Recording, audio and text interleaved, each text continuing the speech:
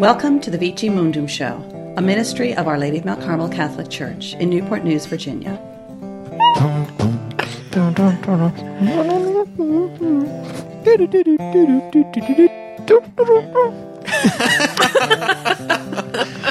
Oh, man. So, Tina, I'm still surprised that you don't have any candy for No, the I trick-or-treaters. don't. Yeah. I mean, we're only a few hours away.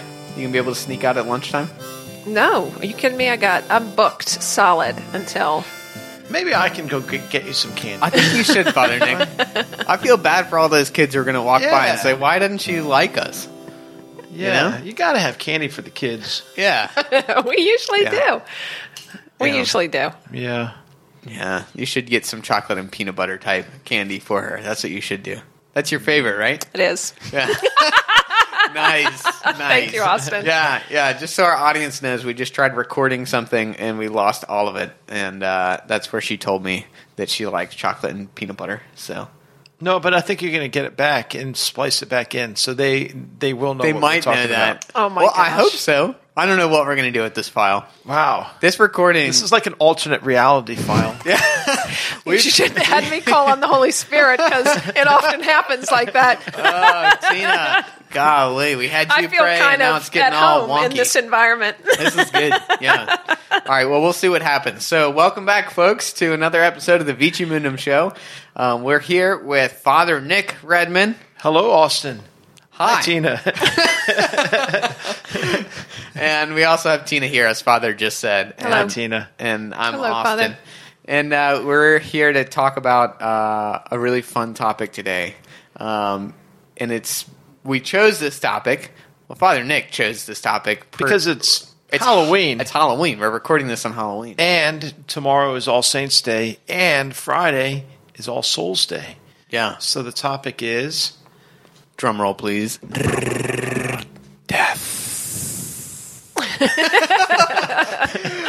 We're talking about death. Yes. Did yes. you know that it's not the number one fear of Americans is not death? Oh, really? It's public speaking. Really? I like public speaking. Number two is death. Huh. Yeah, isn't that interesting? That's curious. Yeah, people are more scared of public speaking than they are of death, which maybe That's is so why. bizarre because they don't have any problem speaking in groups Oh, that's true. But getting up in front of a whole group of people. and actually trying to make sense is a problem, I guess. Yeah, I guess so. Yeah. It's hard. This is what I've been told on many numerous occasions. Yeah. So I've not actually looked into that statistic myself, but when I studied communications, it was talked about a lot. So Curious. yeah, Well, Austin, are you afraid of death? no, not particularly. I'm not afraid of death. Are you? No, I don't think so. Yeah. Yeah, I'm ready. You're ready? Yeah, I hope so. I mean, I pray to God I am. Yeah. I hope I'm ready. Yeah, I think most people aren't afraid of death until they're actually close to death. Until they're actually think that death might be imminent. Yeah. You know, like our first reaction if we think a car's going to hit us is not, oh, good. You know, Yeah, it's always, yeah. oh, you know, Yeah. it's always one of fear, you know, Yeah. of what might happen if this car hits me. So I think that, you know, most people think, no, I'm good with death. I mean, because we all know it's a reality. It's going to happen. And so we sort of make our peace with it in the Yeah. day-to-day living. But I think that until it becomes imminent, then it's sort of like, well, geez, what is going to happen when the lights go out on this thing? Do you think Yeah. maybe we're rather than just being at peace with it, maybe we're just in denial of it? No, I don't know. I think that we know it happens. We just don't know much about it. So, I mean, we know I think we're aware of what we need to do when we live and we're with other people, but when we die, nobody knows what happens after that. I mean, we have ideas that we, meet our maker and all of this sort of stuff, but we have no tangible picture to put around that. Like the earthly reality, no reality to sort of center ourselves in it. Yeah. You know, it's been on my mind a lot, death has been. You know, I go to the hospital a lot to anoint people who are near death. Yeah. And, you know, I've had people on their deathbed, you know, asked to be baptized, asked to be confirmed, Catholics. And so it's like, this has been happening a lot since my priesthood, since I got here in Newport News, just lots of confronting death, walking on that journey towards those last moments that you were talking about when, a lot of people are afraid, but what I've been finding is that most people have actually walked into or seem to be in a place of peace. And I think it's because maybe the people who are calling me to go over there already have a faith, and they're probably well protected by their guardian angel and by all the angels, and so there is a sense of peace about it. And you may know that my dad just died this past July, at the end of July, and again, a sense of peace, even about that, for me and for my dad in the moments beforehand, but for the rest of the family as well. So, there is this a deeper reality. I think it's based on a faith where our soul becomes readied for that last journey, it's a beautiful journey if it's done right, if it's done in faith. Yeah. It's been my experience before, Father and Tina. I don't know if you've experienced this, but when talking about death, sometimes just with friends or family members, that sometimes a response I get is, "Oh gosh, I don't want to think about that. I don't want to talk about that." That we don't. That maybe it's because we're at peace with it or something else, but we'd rather just not talk about it. And keep going on living. Have you experienced this? Well, so that's actually something interesting. A lot of times when there are family members who I've showed up at the hospital, and there are family members who don't want me there because I represent death to them, and that if the priest comes, that means death is imminent. And of course, that's not the teaching. The sacraments are for the living. And so sometimes they're called the last rites. That's more of an older term, but that really the sacraments of anointing of the sick is with the aim of healing of body and soul, and so there are people who recover from that. But yes, there are some people who just don't want to even be anywhere near a priest in the hospital because they're afraid that means death, and so they don't want to have anything to do with it. Yeah, I think the difficulty, again, for me, it's always, and this might just be how I operate, but there's no picture to put with it. There's no sort of experience to attach to it. And so, therefore, what do we say about it? I mean, we can say the things that we believe and we know are true according to our faith, what happens. But really, there's no way for us to be able to speak to an experience of that. Something else that's been on my mind is kind of what you're talking about is it's a cultural thing.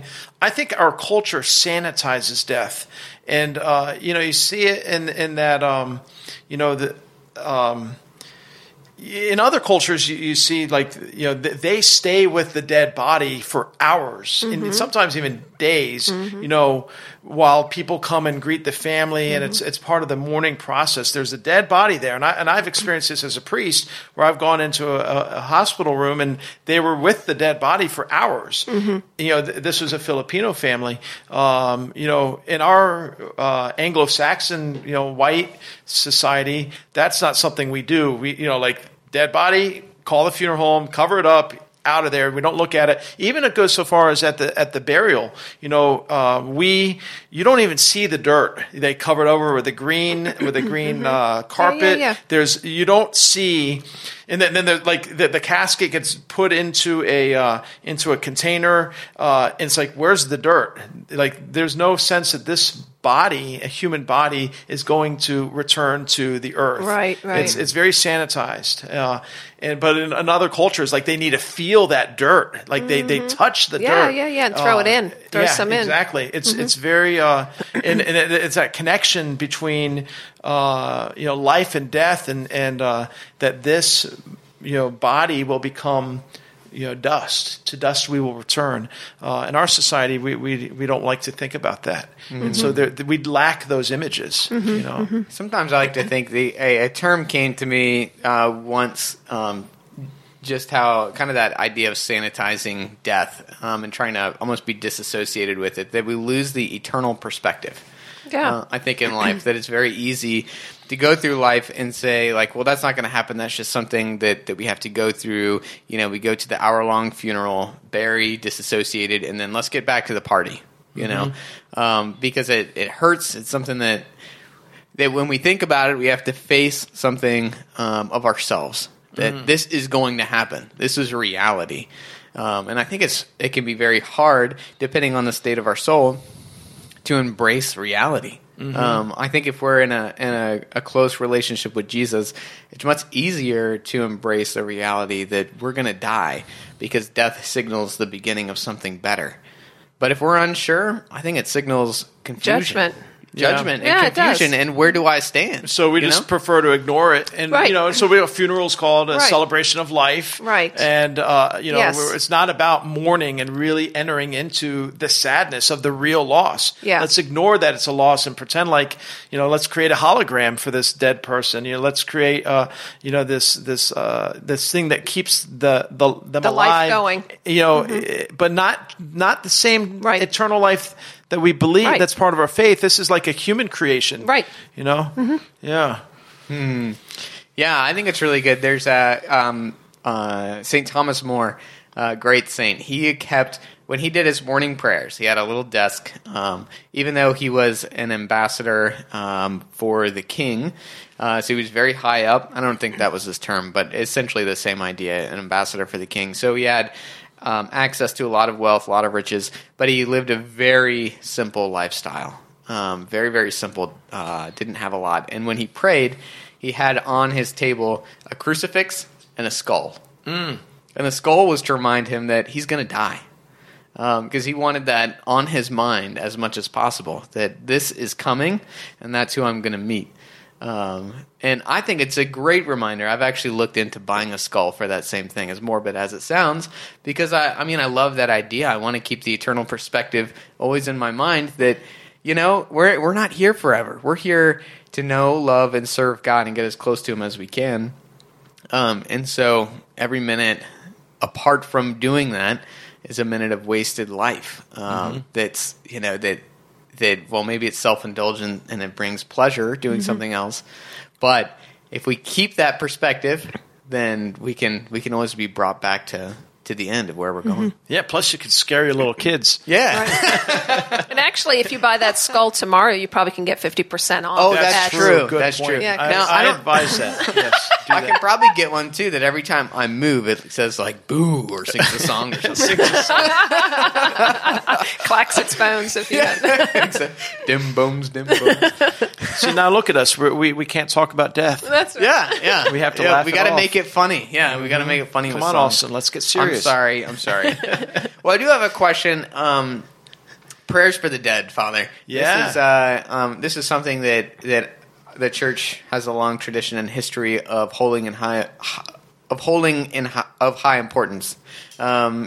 What can you talk a little bit about that? Why absolutely. Pray for the dead? Yeah, I mean, it's something very Catholic too. A lot of religions don't believe in praying for the dead. They think it's a waste of time. It's like, why would you do that? And it's a very long history. I mean, it goes back to even before Christ. In the Jewish custom, you see in Second Maccabees them praying for the soldiers.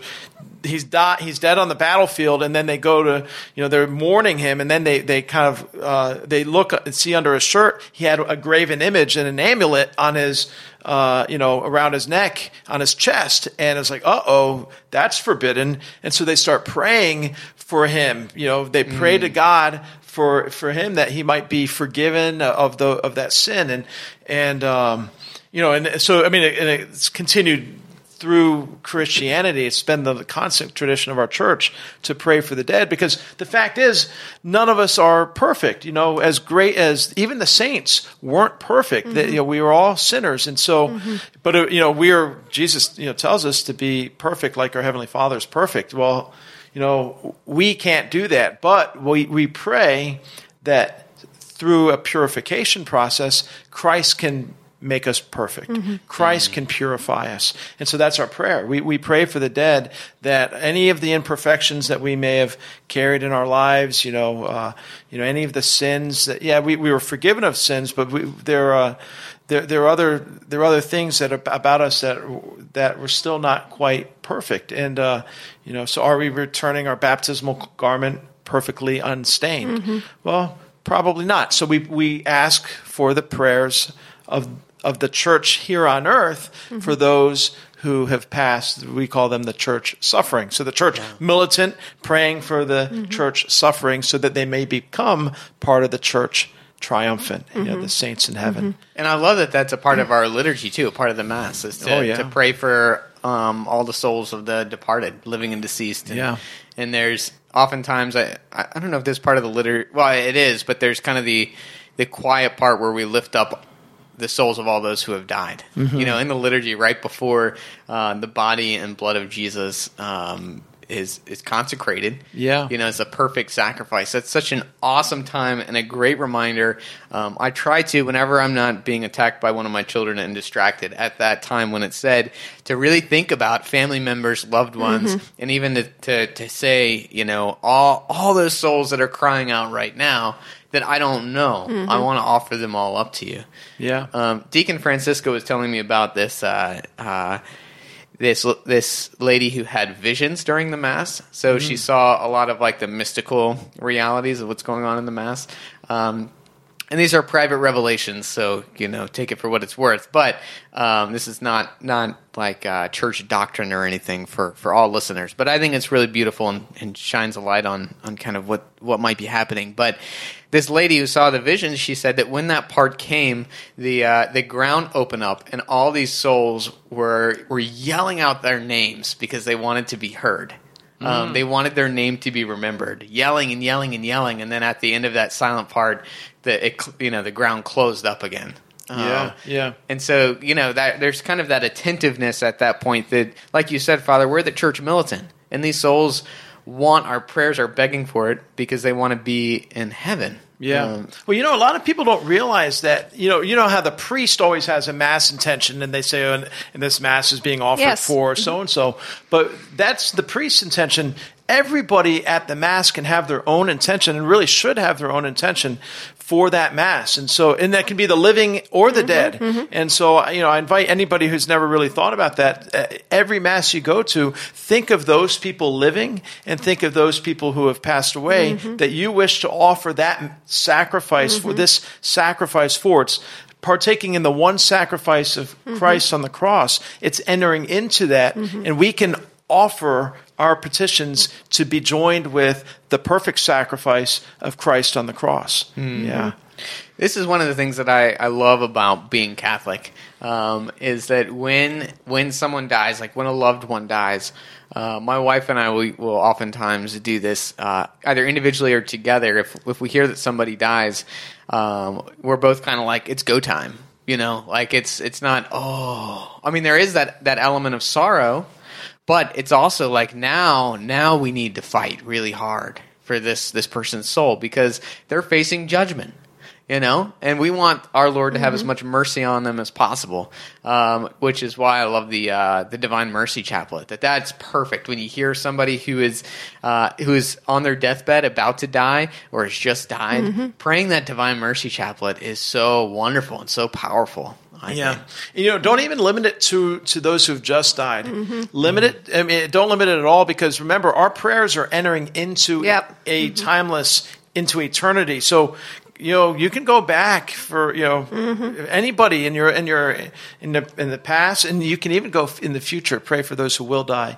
And so there's a mysterious connection between us here on earth in time and that which is outside of time when we pray. And so it really is a kind of a uniting of heaven and earth in these prayers, especially in the Mass. Yeah, it's never too late to pray. Yeah. I know sometimes something can happen and we think, I told this person I would pray, or I wanted to pray about that and I just have not had time. There is never a time that I don't think we can stop to pray and impact something that's either past or something that is coming in the future. So I do like that image of wherever we're at, whatever we are doing, our prayers matter. And it's never too late to pray for somebody, even if it's been years. Yeah. And we call that where the souls, where the church suffering. The term we often use is purgatory, right? And this is. Can you talk a little bit about purgatory, Father? Maybe. Yeah, I mean it's people. It's a lot of people think that that's not the teaching of the church anymore or anything like that, but it is. I mean, when we pray for the dead, we're referring to those people who have died and who are in a state of purification, as I spoke about earlier, because of whatever imperfections they may have had, awaiting the coming of the Savior in the last judgment, and in the last day, and so there is a need for purification, and so that's what purgatory is. Now, is it a place? No, it's a state. Is how we would say it. It's a state of being. Remember, our souls are not bound by. When we die, they're no longer bound by the limitations of our body. So where are they? They're in a state of of being. Yeah. I always find this very comforting. So for some, I know it's a place that they don't like, they don't want to talk about, and they just don't think has any merciful quality to it. It's like they'd rather think of going straight to heaven. But for me, it's hopeful because otherwise there's just you're going to heaven or you're going to hell. Yeah. And so there's no, so for me, I think, good, a happy medium here, because even though you're suffering, you're completely safe. Yeah. You're not at risk at the end of purgatory of going to hell. Yeah. Here's safe. The thing. I know how stained my garment is. Yes. And I don't want to show up to the wedding feast wearing this stained garment. I want it to be dry clean. That's right. I want it to be pressed. I want it to be made nice and clean. That's right. So that when I come face to face at the end of time with the Creator, with the Lord, then I will be welcomed into the wedding feast and not ashamed. I want to have this to happen. For sure. Yes. Have either of you read Dante's Purgatorio? No, I haven't. It's one of these things that it's on my long list. It's a conversation stopper. Well, moving on. There you go. Well, it's awesome. Tell us about it. Yes. Oh, you haven't read it either? I did. Oh, you did. Okay. I did read it. This was a book written a long time ago. It's The Divine Comedy. Famous. Yeah. I really want to read it. Yeah, it's very, very good. I read what's the one about hell? Inferno. The Inferno, yeah. The Inferno, Purgatorio, and there's Paradiso. He was Italian. That's why I'm saying all of it in Italian. But so it basically is Dante, this wonderful writer who is writing about the different levels of hell, the levels of purgatory, and the levels of heaven. And he's taken through and has a guide showing him what they all are. Very fascinating. In fact, during the Year of Mercy, Pope Francis said that the Divine Comedy should be something that all Catholics read during the Year of Mercy, because it's wonderful talking about God's mercy, kind of going through purgatory and everything. We're past the Year of Mercy, but you can still read it. Don't worry. That's right. I didn't read it. It's I will say it's a very challenging read because there's a lot of references to things that don't really make sense. So you're kind of flipping back and forth to the notes and references part of the back, and then also reading the actual. So it's kind of a chore to read. I want to look. I look should. forward to reading it. Yeah. So anyway, Purgatorio. When he goes through that, it's really fascinating because he goes through 7 levels, which all represent like the 7 deadly sins. And so when they enter into purgatory, all the souls get off this boat and they're rejoicing. They're so happy because they are going to go to heaven. They know that they're going to go there. Everyone in purgatory will be in heaven. That's right. There's no worry there. Yeah. So they're all rejoicing, and then one of the another soul comes up who's kind of like guarding purgatory and welcoming the souls, and he says, "All right, enough singing, time to go. Because you need to meet your Maker." Mm-hmm. So then, depending on the sins that you still carried, is the level in purgatory that you have to go through. So it's really fascinating. Like for example, if pride was a sin. They go to this level first, and they see what looks like just a bunch of rocks kind of moving around. Like, what's going on? And they get close, and they can see that the souls are carrying these massive boulders on their back with their faces pressed to the ground. So for their suffering, they had to keep their heads pointed down into the dirt and always looking at the dirt, because in their life, being prideful, they were raising themselves up. So these huge boulders are on their back, and they're carrying it around. And the gluttonous are kind of, well, don't ruin hungry. It for us. Sorry, I want to. All right, just one. Come That's on. it. But at any rate, I think it's really fascinating that these souls, they're rejoicing and very happy, but they're going through this purification, that is aligned with the way they lived. And that's kind of God's perfect justice, is that you're not just going to get some ambiguous sort of suffering. Mm-hmm. Like, okay, well, you were sinful, so here's a bunch of fire. Here's a flamethrower, the holy flamethrower. And not only that, but I think that the part that people forget is that it's not God who wants to inflict this sort of punishment, or to say, well, you sinned, so now you get punished. But it's ourselves, our own choices that we have made that have created this distance, if you will, from God. And in order to be able to come into His presence, this has to be refined. So it's not God who wishes to do this. It's we ourselves who have we've chosen it. Have chosen it, really, and it was all fine and well, while we were here, but we're not here just for the earth and to enjoy an earthly life. We have been created in a truth, and that is that we are the children of God, and so we are called to live a good and moral life, so that we can be back with our Father. Mm-hmm. There's something it being Halloween and everything, something I've been wondering is whether you hear about hauntings and ghosts and that sort of thing. I've always wondered if, and the church doesn't have an official teaching on this, but priests debate about it. Yeah. Is whether or not those ghosts might be souls in purgatory just, crying out to be prayed for, mm-hmm. to have a mass said for them or that sort of thing. So, I who knows? Because it seems to be a pretty common phenomenon across the world, across all cultures, that there are ghosts. Yeah. And so it's like, well, what is that? But I was thinking, well, maybe it would be a soul in purgatory, mm-hmm. crying out to be prayed for. Mm-hmm. Now, some ghosts are evil, it seems, and so those might be demons. And so you have to be, you have to be careful. Yeah. So going into that world can get a little scary. Yeah. We don't have to talk about that anymore. But I will say, we're in over our heads now. We're not the Ghostbusters. No, we are not. And we're not exorcists. That was just for Halloween's sake. But I will say, I really like the holiday of Halloween. I think it's interesting because it does put us back in touch with death. Mm-hmm. Something that we disassociate ourselves with. That it is a little scary. There are things in life that are scary, and there are things after life that can be quite scary as well.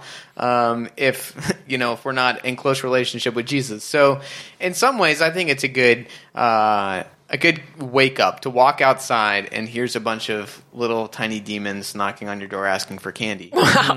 Well, I mean, it's All Saints Eve, it's All Hallowed Eve, and so I'm wondering, maybe the kids should I'm be dressed way off the mark. Maybe the kids should be dressing up as saints for sure. So that's probably I don't know what your kids are dressing up as. I don't either, because at my house, the kids were never allowed to dress up as anything evil. No witches, no devils, no nothing. So you could be not saints. I mean, they didn't dress as saints, but if you wanted to be, I don't know. A princess. A banana. You certainly could be a princess. Yeah. But A minion, maybe? no, they didn't have minions when my children were small. Fair enough. Yeah. Well, so there's apparently different And I have all views. girls, so princess was always high on the list. Yeah, that's usually what Josie. That's what Josie's going to be. But We have no a- ghosts, no demons, no devil. No, none of no, that. this was Okay. not. No, we did Yeah. not celebrate this. What about like trolls and No, and no, no, no. orcs and no knives in your neck? No, none of this Oh, yeah, stuff. okay, Yeah, yeah, this gruesome is too things. much. Yeah, the gruesome stuff's a little rough. Yeah. Yeah. Well, I guess. Yeah, I mean, it's just for the candy after all, right? Yeah, you don't I need guess. to bring out the chainsaws and the. I mean, in my neighborhood, they'll fire them up and. Didn't scare the heck out of Oh, people. absolutely! I was an M&M one year. Why is That that is funny? awesome. What color? Red? I'm Blue. I picturing was red. blue. I was Oh, blue, okay. yeah. What was funny is your joy in sharing that. You had such joy on your face. Yeah, because I was a really good M&M. Yes, and you know what? I think the M&Ms, when I picture them from TV, they are very happy, and They so I are, think you yeah. did make a very good M&M. Thank you. Well, we're about out of time. But I want to thank you all for tuning in to this week's episode of the Vici Mundum Show. And I hope that you had a wonderful Halloween. This will come out after Halloween. So I hope it was great and that you didn't overstuff yourself on candy, as my children probably did.